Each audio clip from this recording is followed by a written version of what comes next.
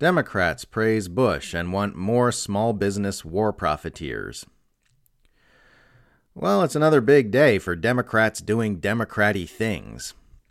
At a Friday event commemorating the 20th anniversary of the President's Emergency Plan for AIDS Relief, hosted by the George W. Bush Institute, former House Speaker Nancy Pelosi spoke glowingly of the president who instituted the program in 2003 at the same time he was preparing to launch an invasion which would inflict unfathomable horrors upon our world which continue to unfold to this day.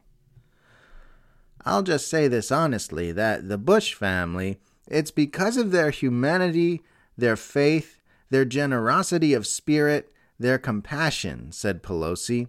Once again, it's an honor to be associated with President Bush in this. Pelosi then pointed to the former president, who was also joined by former Secretary of State Condoleezza Rice and oligarch Bill Gates, with video appearances by Secretary of State Antony Blinken and Bono of U2 fame. Also on Friday, we witnessed what Glenn Greenwald described as the most Elizabeth Warren tweet ever, in which the Massachusetts senator took a bold stand against big war profiteering to advocate on behalf of the little guy, by which I mean small war profiteering.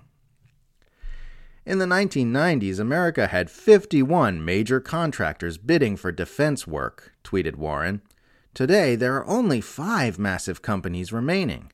Defense contracting should be reworked to break up the massive contracts awarded to the big guys and create opportunities for firms of all sizes.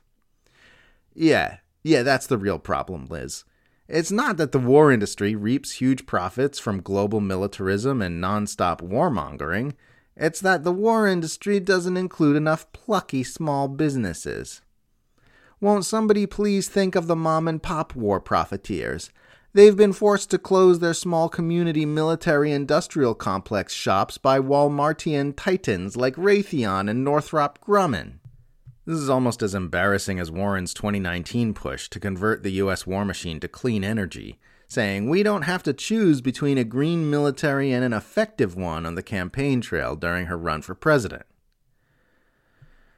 Because that's what being a progressive Democrat means in 2023.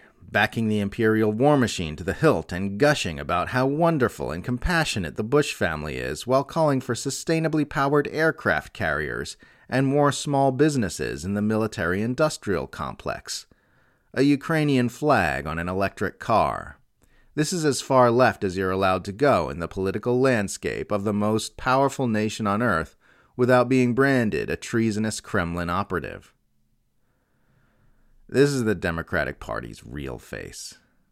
This is the Democrats telling you who they really are.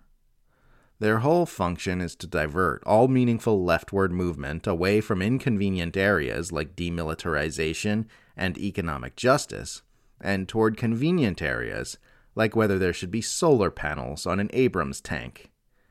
And toward that end, they have been very, very successful. The sooner Americans stop falling for the fake two-party puppet show and begin pushing for real change, the sooner our world can move toward health.